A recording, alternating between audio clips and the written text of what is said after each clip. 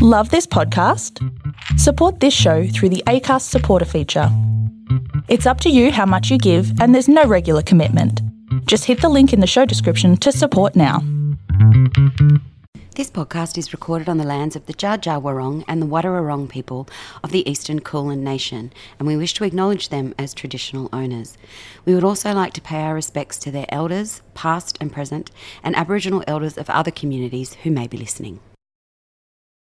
They did what all romantic I can't talk today. Have you been drinking? Yes, again. For breakfast. Just a quick try, I don't know, before I get out of bed. Doesn't everyone do that? Yeah, sippy cup next to your bed. They did what all romantic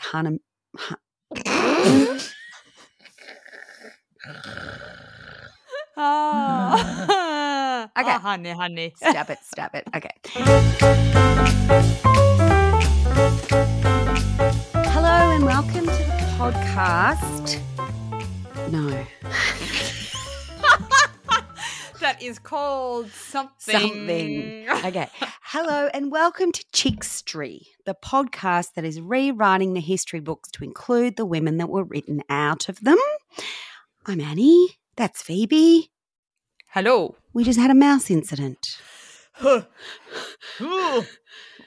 know. Since moving to the country, I really have to be on my mouse game, and I don't know what it is, but it makes my skin crawl. I'm going to tell you a story that's really going to freak you out. Okay. If it involves you falling asleep and a mouse. Well, it's not me, but it's my mum. So this is back in the 60s. I've heard this story, right? Okay. They used to go, my mum and my aunties used to go to Streaky Bay in South Australia. That's where my grandmother's family was from. Nice name, Streaky Bay. And Streaky Bay. Anyway, I don't know, must have been the late 60s, maybe early 70s. They had a mouse plague and they were sleeping in the hotel and they woke up, they had mice crawling. No. How many? How many are we talking? I don't know. Oh, it's making me itch just thinking about it. Oh. Anyway, that totally won't happen to you because you're moving out effective immediately. Because I no longer live here. Oh, dear. Yeah. Anywho, how are you? I'm well, thanks. You well? Better than you. How are you? I'm on edge. I'm not going to lie. I'm on edge. I've also been absolutely torturing myself watching Dahmer, the new Jeffrey Dahmer. Oh, are you what? Well, that's too much for me, I think. It's a lot. I mean, I love a bit of true crime, but Ryan Murphy made it. So the guy who did American Horror Story and he did Glee and what else did he do? A couple of those. I know. From one to the other. Glee, American Horror Story. And he's getting a lot of kind of flack around just how grisly it is because I've seen there's been content warnings. Yeah. So you're watching that. I watched Do Revenge. Oh, is that good? Oh, it's so good. Yeah. If you love a 90s teen movie, it really harks back to that time. And it's really, it was nice. It was nice. It was nice. It wasn't nice. It was a good one to watch. Okay, yeah. Now I thought I should mention this. Please. So, a few weeks ago I told you that England at one time for a very short period was known as Stephen. Yes. Anyway, well, my bestie Donna said to me, you need to find out more about this. I need to know. Okay. Anyway, please. Try as I might, I cannot verify it anywhere. Okay. So I feel like it must have just been, some probably a really short period of time. Okay. Like maybe a matter of months or weeks. Yeah. Anyway, I looked into King Stephen a little bit more and found out that he was the son of William the Conqueror, who you may have heard of. Mm-hmm. And Stephen was brought up by his uncle, King Henry I.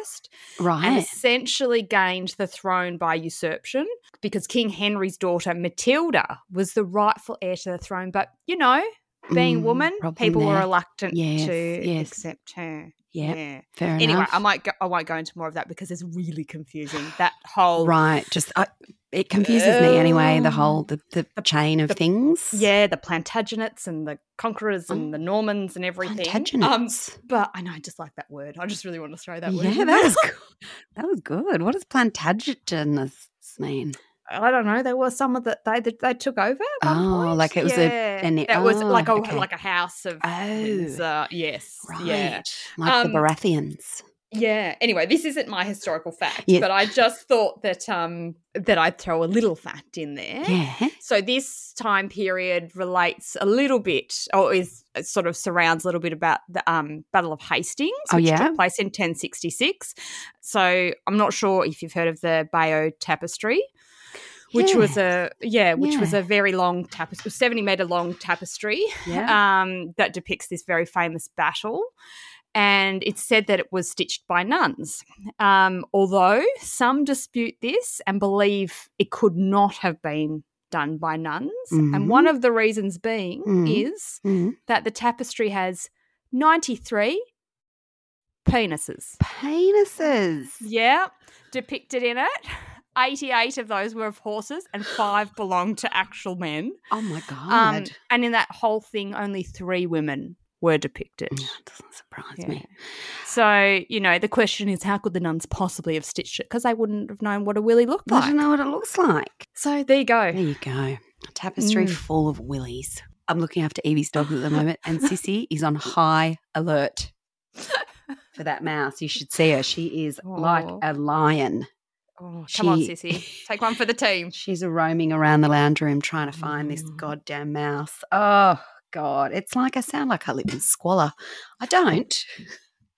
I just live in the country. Anyway. Got a little fact for us? I do have a little fact. Do you know the expression mad as a hatter? Yes. Yeah. So it's probably a little bit outdated now. Mad Hatter's Tea Party. That's exactly right. So it's probably most well known because of Lewis Carroll's Alice in Wonderland and the Mad Hatter. Yes. Well, the expression actually comes from the fact that hatters used to use mercury to make their felt hats. Oh, that's not good. No, that's right, which in turn, once exposed to for prolonged periods, would send them mad. Literally? Yeah. So it was said that some of the side effects of using the mercury in their trade was erratic and flamboyant behaviour, excessive drooling, mood swings and other debilities. Oh. Yeah. So the use of such solutions became so prolific in the felt industry that mercury poisoning became an endemic at one point. Yeah, and it was also suspected that there was a link to dementia in the hat makers' trade due to the exposure of mercury. So the expression was coined around 1837. Felting began prior to that. But in America, it wasn't until 1941 that the use of mercury in the felt industry was actually banned. In when? So in 1941. Wow. So less than 100 years ago. Yeah. That's like, it reminds me of, I was watching a history series, I think, at one point, and there were a lot of people getting sick, like, and they didn't know where it was from, and it was from the wallpaper. Something in the wallpaper. Okay. Maybe it was a similar thing. Yeah, or lead or something. Because there were, It was, Bless all these people that have just got to test it out, just experiment and go, that doesn't work. Yeah, asbestos. Asbestos. Yeah. That was cigarette at the time. smoking. Exactly. Vapes. Somebody. It's coming. It's coming.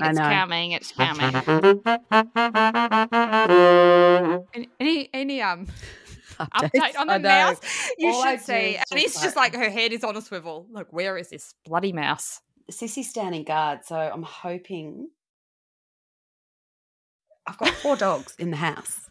Surely one of them will do something. Surely one of them can catch a mouse and take it outside. I don't want to see it. I don't want to know about it. And if you can, just knock it on the head lightly so it kind of gets knocked out a little bit and then wakes up in the pasture. Thank you. The pasture. I don't know. Have you heard of Susan B. Anthony? I have, yes. Yeah, so a lot of people have, right? So she's kind of the woman that you think of when you think of the women's movement in America. But she was actually joined by the woman I'm going to talk to you about today, a woman by the name of Elizabeth Cady. Both of them were just absolute forces with what they did, but I also think it's really sort of timely at the moment. I'm following Clementine Ford's promotion on her new book about marriage and how antiquated it is, and I 100% agree. I'm not married, but if you are, amazing. And this kind of also goes into a little bit around Elizabeth's standing on marriage at a very, very early period in history, which is pretty incredible. So let's get started. And it's a long one, I've got to say. All right. Excellent. So get comfy. Strap in. Get real comfy. Yeah, there was a lot of information and I tried to edit it down, but I'll see how we go. Elizabeth Cady was born on November the 12th, 1815 in Johnstown, New York. Her family was one of the wealthiest families in the town. They had a mansion which stood in the town square, and they had as many as 12 servants. So very well to do. Yeah, 12 servants. Yes. That's a lot. Yeah. Her father was an attorney who became Justice of the New York Supreme Court. He was quite conservative. However, Elizabeth's mum was a little bit more progressive. She was a supporter of the abolitionist movement, and she even signed a petition for women's suffrage in as early as 1867. Oh, wow. That is early. Right. So Elizabeth was one of 11 children, 6 of whom died before reaching adulthood, and this included all of the male children. Oh. Although she recalls in her memoir, which is called 80 Years and More, she never felt any barriers for being a woman, but when her last surviving brother died at the age of 20, her father told her while she was grieving, "Oh, daughter, I wish you were a boy." Oh. It's not nice, is it? No. So due to her social position, Elizabeth received a pretty good education compared to women of her era. She attended Johnstown. I want to say Jonestown, but it's Johnstown. It's very hard to say. Okay. She attended Johnstown Academy until she was 15. She was the only girl in the advanced maths and languages class. She also learnt philosophy and horsemanship from her brother-in-law and would often participate in debates with her father when he had guests over. And it was almost like she was trying to live up to this expectation of her father, having lost all his sons, and she had to sort of try to prove she was, well, she's into horses and she can debate and she can, learn languages and she's really good at maths. So kind of all these things that boys were, really good at, apparently. And the story goes that when any of the children were misbehaving, Elizabeth's mum would send them down to their father's office for him to deal with.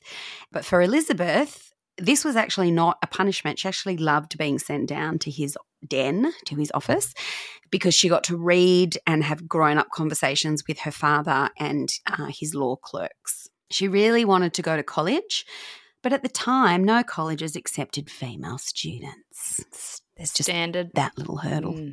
And although her father didn't see any need for her to have any further education, because she would, of course, marry and become a housewife, so why do you need an education? He wasn't on board with her having any further education, but he did eventually come around and agree to enroll her in the Emma Willard School, originally called the Troy Female Seminary. And it sounds awful, but it's really progressive.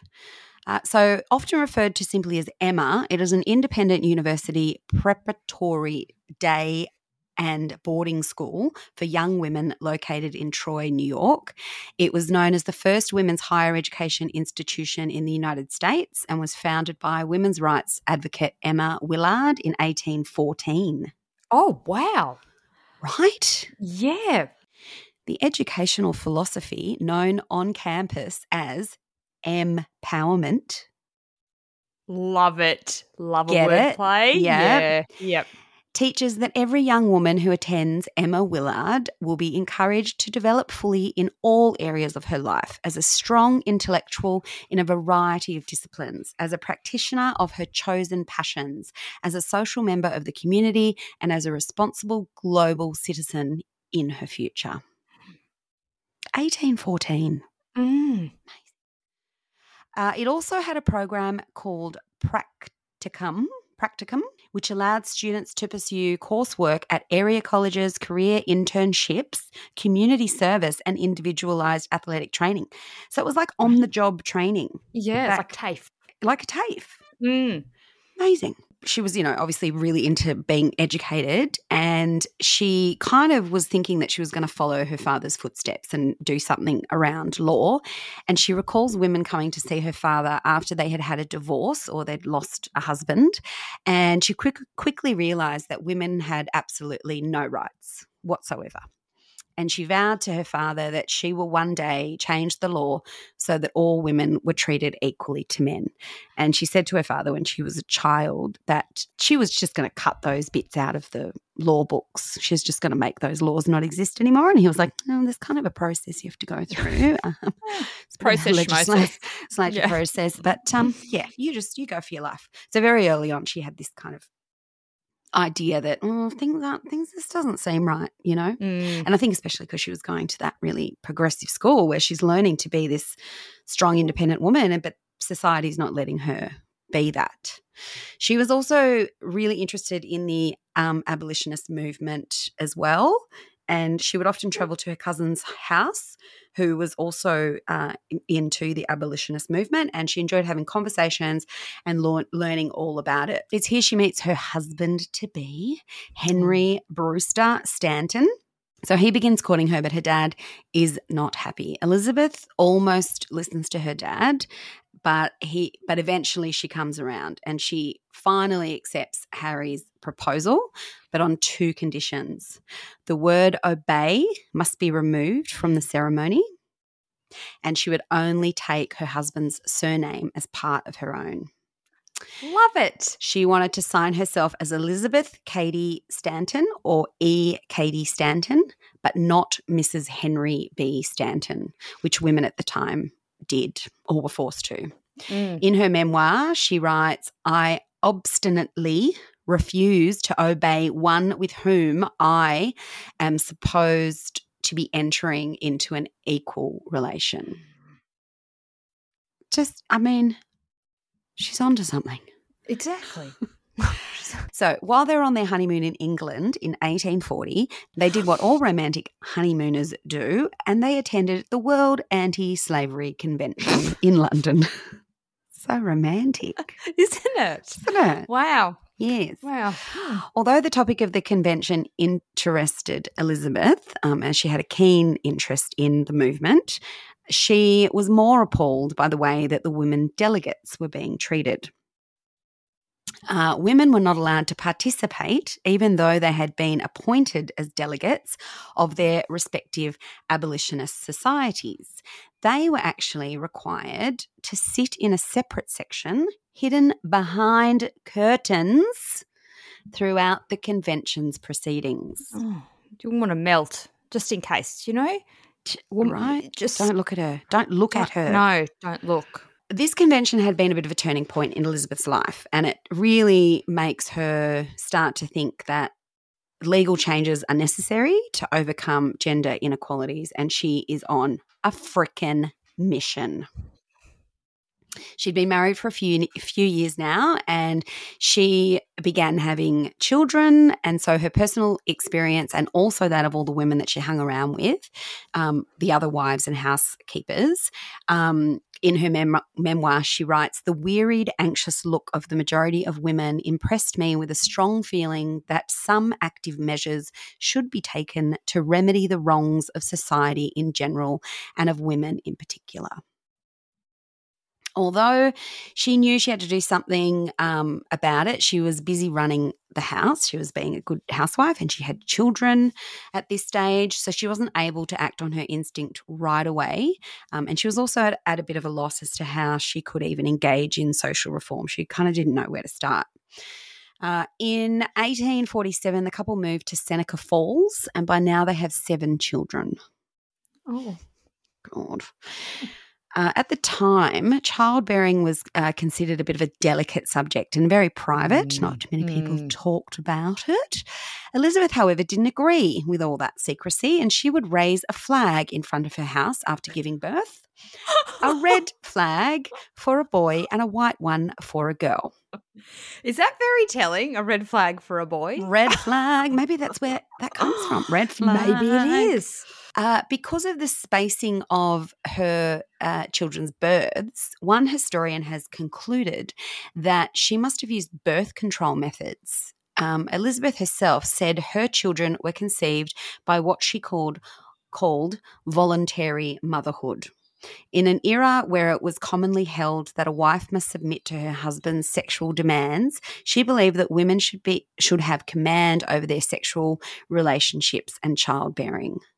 I mean, she's just so progressive, right? Yeah. Questioning these things at that time, it's just amazing. So in the summer of 1848, she meets Lucretia Mott, a progressive Quaker woman. So Elizabeth's invited to one of their meetings. She really likes what these women are on about, and she finds herself in sympathetic company. So she uses this as an opportunity to try to rally these women to help her come up with a plan. She's like, I want to do something, but I just don't know how I do it. And by the end of their very first meeting, they had agreed to organise the very first ever women's rights convention in Seneca Falls. Lucretia Mott was famous for her speaking, which was rare during an era in which women were often not allowed to speak in public. So Elizabeth feels like she's got Lucretia under her belt. They've got a plan, and they're going to come up with this first ever women's convention. So let me tell you a little bit about the convention. The Seneca Falls Convention was advertised as a convention to discuss the social, civil, and religious condition and rights of women. It was held in the Wesleyan Chapel of the town of Seneca Falls, and it spanned over 2 days in July in 1848. The meeting comprised of 6 sessions, including a lecture on law, a humorous presentation don't know what that was about, and multiple discussions about the role of women in society. Elizabeth and the Quaker women presented 2 prepared documents, one being the Declaration of Sentiments and an accompanying list of resolutions to be debated and modified before being put forward for signatures. So the Declaration of Sentiments is based on the Declaration of Independence, and they thought they're going to follow the same structure, and they're going to come up with this document that is going to be their kind of manifesto about all the things that they have a beef with men over. It's also known as the Declaration of Rights and Sentiments, and it was signed in 1848 by 68 women and 32 men. So at their very first convention, they had 300 attendees at the very first Women's Rights Convention, and 100 people signed the petition on the day. So it was basically a list of all the things that women wanted to take men to task on. So I'm going to just give you a couple. As an example, he has not ever permitted her to exercise her inalienable right to the elective franchise. Can't vote. He has compelled her to submit to laws in the formation of which she has no voice. He has made her, if married, in the eye of the law, civilly dead. Oh.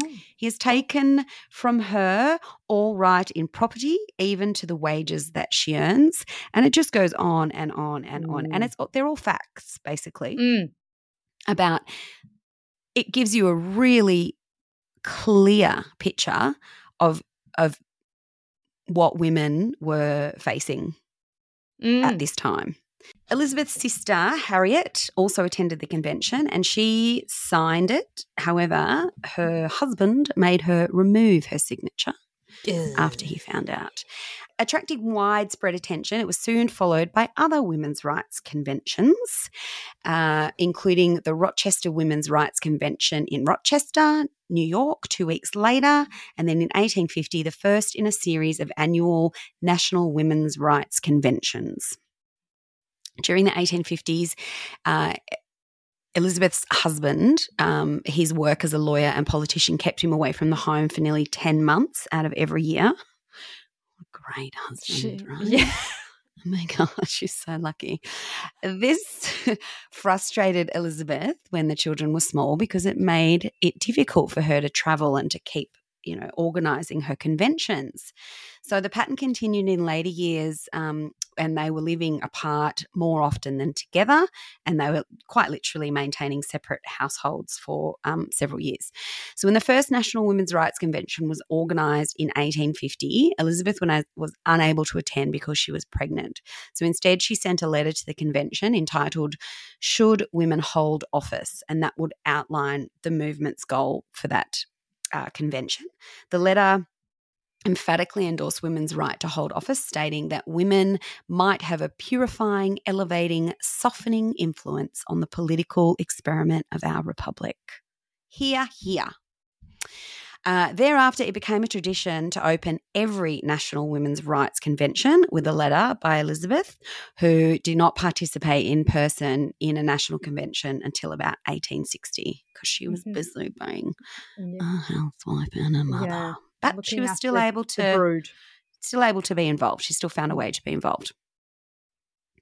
And then, so as these conventions kind of kept going, the issue of women's right to vote had become the central topic of the United States women's rights movement, and pretty much all they would discuss at the conventions.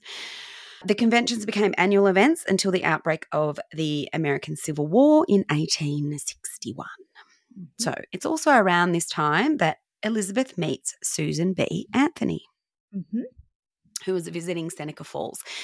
Susan B. Anthony came from a Quaker family, and she was already very active in social reform. The two soon became really good friends and co-workers, and they would go on to be the driving force behind the women's movement in America. So because Elizabeth was homebound with 7 children while Susan was unmarried and free to travel, she would assist by supervising the children while Elizabeth prepared speeches for Susan to give. So I'm going to rattle off a few things that they achieved together in their lifetime, and then I'll go into a bit more detail because there's so much. We'd be here all day. But, the gist of the story is that these two women are fucking amazing, and the reason that women can vote. Pretty much, as well as they had a big hand. Shh, stop talking. Okay, so in 1852, they founded the New York Women's State Temperance Society after Susan was prevented from speaking at a temperance conference because she was a female. I'll go into that in a little bit more detail.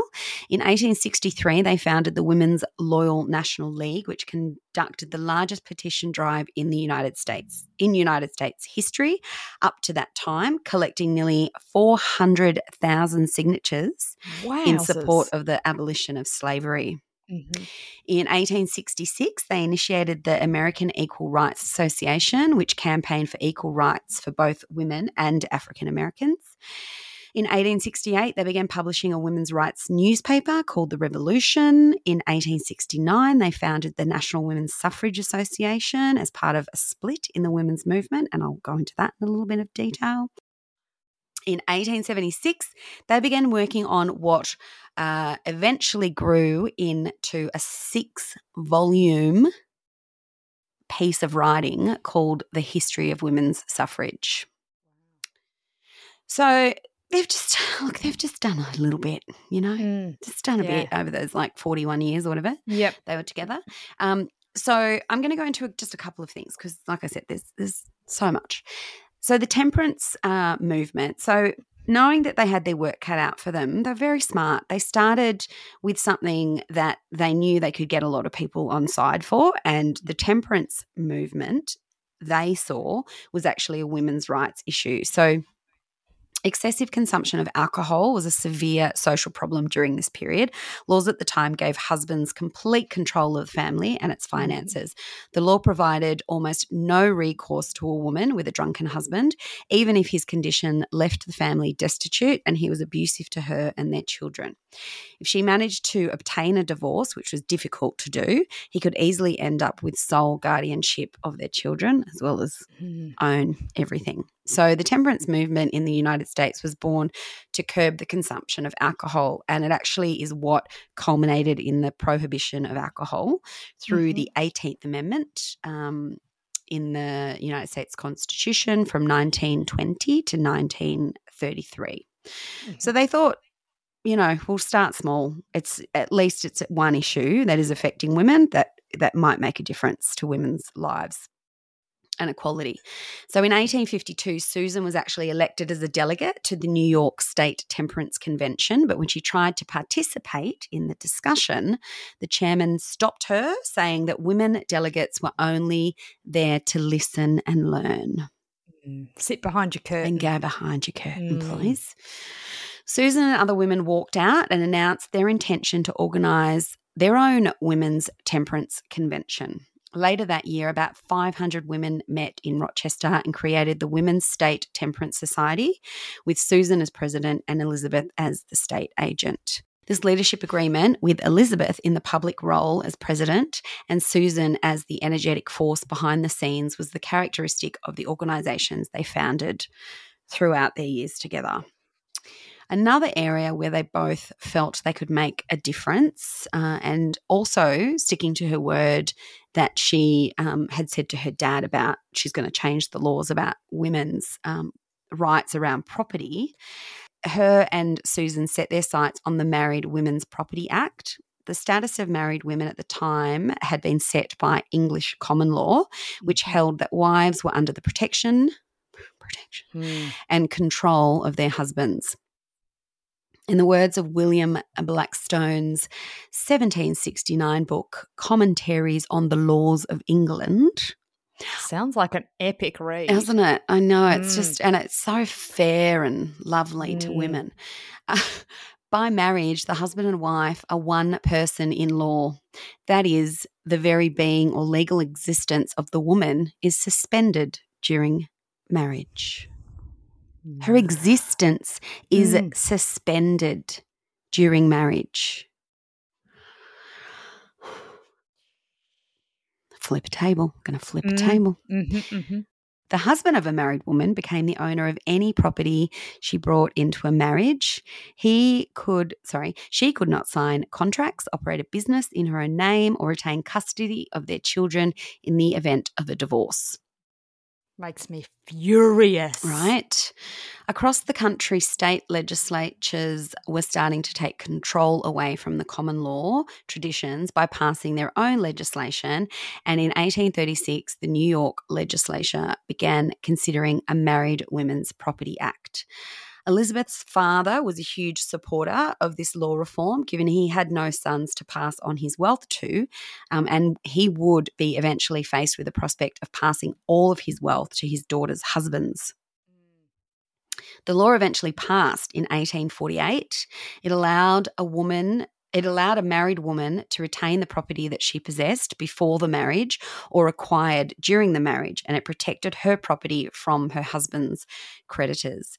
This law was actually reformed shortly before the Seneca Falls Convention. It strengthened the women's rights movement by increasing the ability of women to act independently. By weakening the traditional belief that husbands spoke for their wives, it assisted many of the reforms that Elizabeth championed, such as the right of women to speak in public and to vote. So they're starting to just slowly pave the way, making things a little bit more easier. So they're on a roll. And in 1853, Susan B. Anthony organised a petition campaign in New York State for an improved property rights law for married women. In 1854, Elizabeth spoke to the Judiciary Committee, arguing that voting rights were needed to enable women to protect their newly won property rights. So here they are going, well, we've done that. now we can do this. We can do the voting thing. And this is in 1854.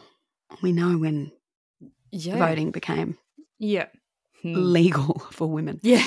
So in 1860, Elizabeth spoke again to the Judiciary Committee, this time before a large audience in the Assembly chamber, arguing that women's suffrage was the only real protection for married women, their children, and their material assets. The legislature passed the improved law in 1860, but still no votes.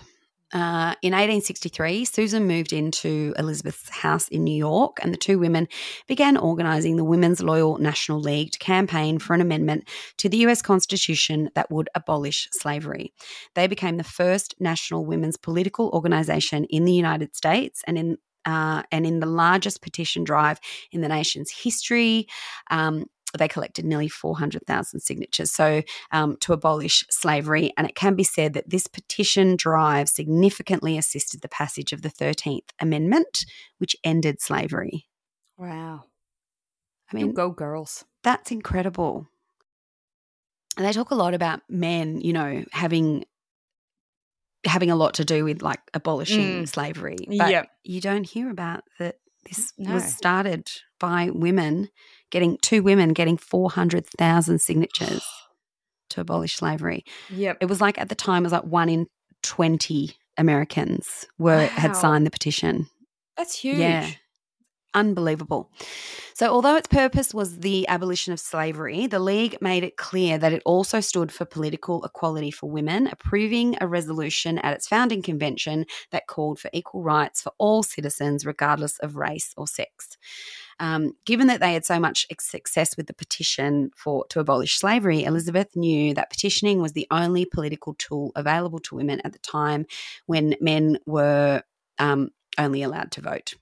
After the Civil War, Elizabeth and Susan became alarmed at reports that the proposed 14th Amendment in the US Constitution, which would provide citizenship for African Americans, would also for the first time introduce the word male into the Constitution. Elizabeth said that if the word male was to be inserted, it's going to take us another century to at least get it out. I didn't know that. That's incredible that it was never in there, and it was put in there on purpose to give male African Americans citizenship. Yeah. Female, don't even worry. Who cares? It's not even part of the conversation. So in January 1866, they both sent out petitions calling for a constitutional amendment providing for women's suffrage, and they also organised the 11th National Women's Rights Convention in May of 1866, which was the first since the Civil War began. So they're back on track now with their conventions. The convention voted to transform itself into the American Equal Rights Association, whose purpose was to campaign for the equal rights of all citizens regardless of race or sex, especially the right of suffrage. So this is around the time, and it's really, you don't really think about this either, but it was kind of like all of these people were fighting for the same thing, but there was conditions around a lot of it. So Susan and Elizabeth were basically, they're on one side saying that they believed that all people, regardless of sex or race, should be allowed to vote. They insisted that all women and all African Americans should be enfranchised at the same time and work towards a women's movement that would no longer be tied to the Republican Party or be financially dependent on the abolitionists. And then on the other side, you have someone by the name of Lucy Stone, who she was willing for black men to achieve suffrage first and wanted to maintain close ties with the Republican Party and the abolitionist movement. And this led to the Rights Association splitting in two, and they were basically competing with each other, but they were still wanted the same thing, basically. Yeah. Except one was a little racist. Well, just a tad. Just a little bit, yeah. In 1866, Elizabeth found a loophole and declared herself the first woman candidate for Congress. She said that although she could not vote, there was nothing to stop her in the Constitution from running for Congress herself. So she ran as independent against both the Democrat and Republican candidates, and she received a total of 24 votes. Oh. Well, it's better than nothing. Bless her. 24 votes. I know. So early in 1869, Elizabeth called for a 16th Amendment that would provide suffrage for women, saying the male element is a destructive force, stern, selfish, aggrandizing, loving war, violence, conquest, acquisition. In the dethronement of women, we have let loose the elements of violence and ruin that she only has the power to curb. Oh, it's so good. So in 1871, the movement officially adopted what had become known as the New Departure Strategy, encouraging women to attempt to vote and to file lawsuits if denied that right. Soon, hundreds of women tried to vote in dozens of localities. Love it. Susan actually succeeded in voting in 1872, for which she was arrested and found guilty in a widely publicised trial. In 1880, Elizabeth also tried to vote, and when the election officials refused to let her place her ballot in the box, she threw it at them.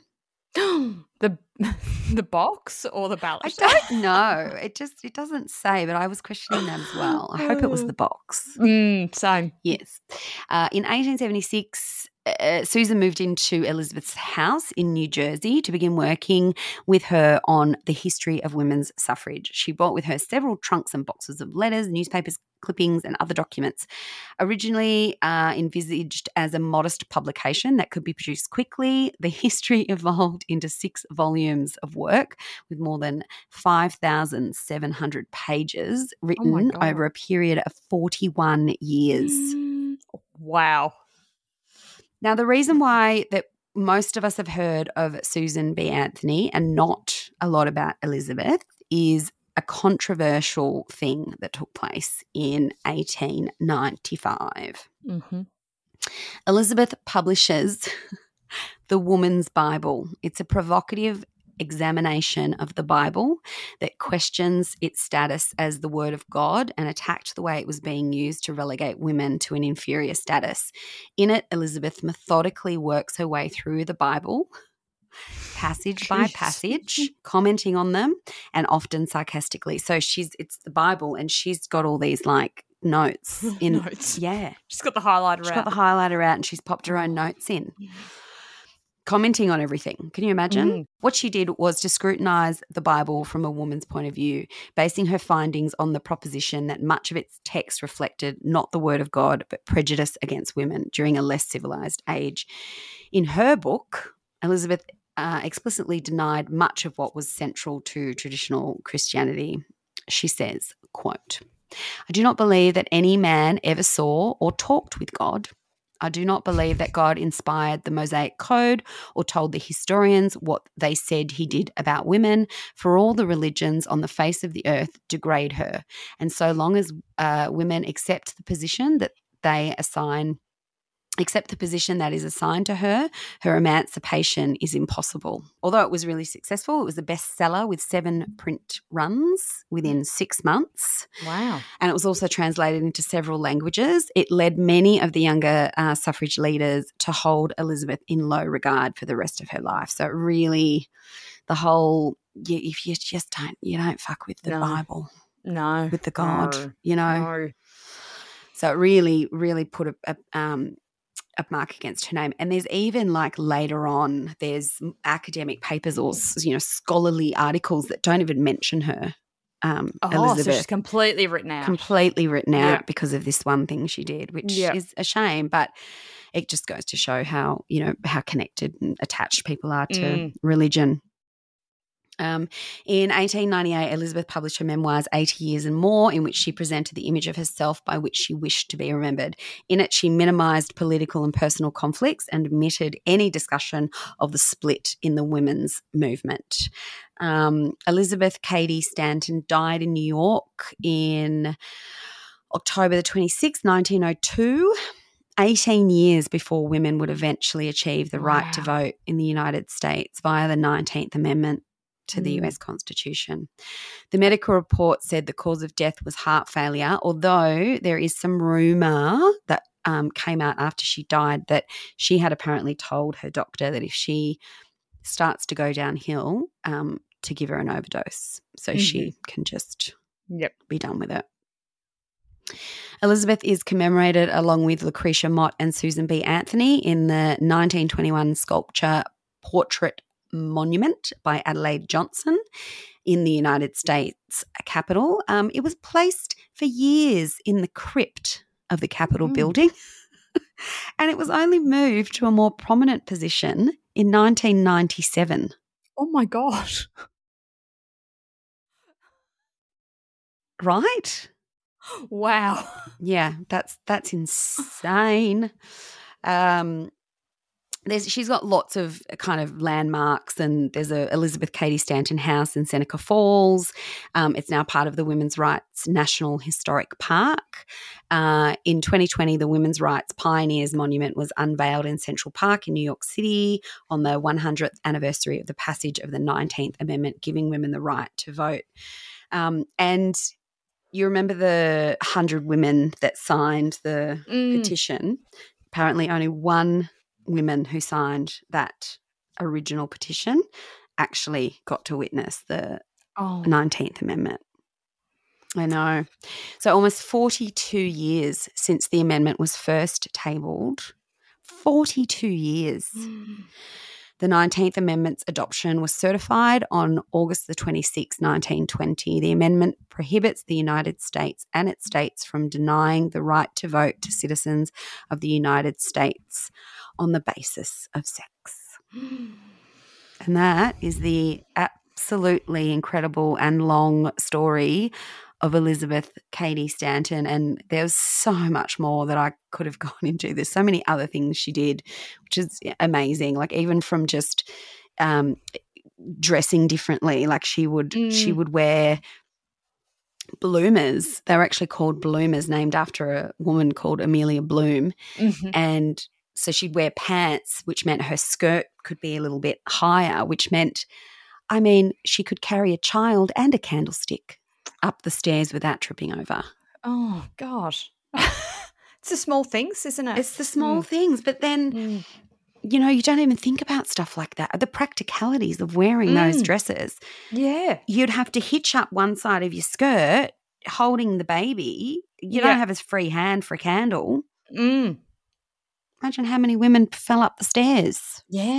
Imagine how many houses burnt down. And all houses burnt down, totally. I know. Women, probably very common that women fell down the stairs and injured themselves, or their husband pushed them, one or the other. Yeah, one or the other.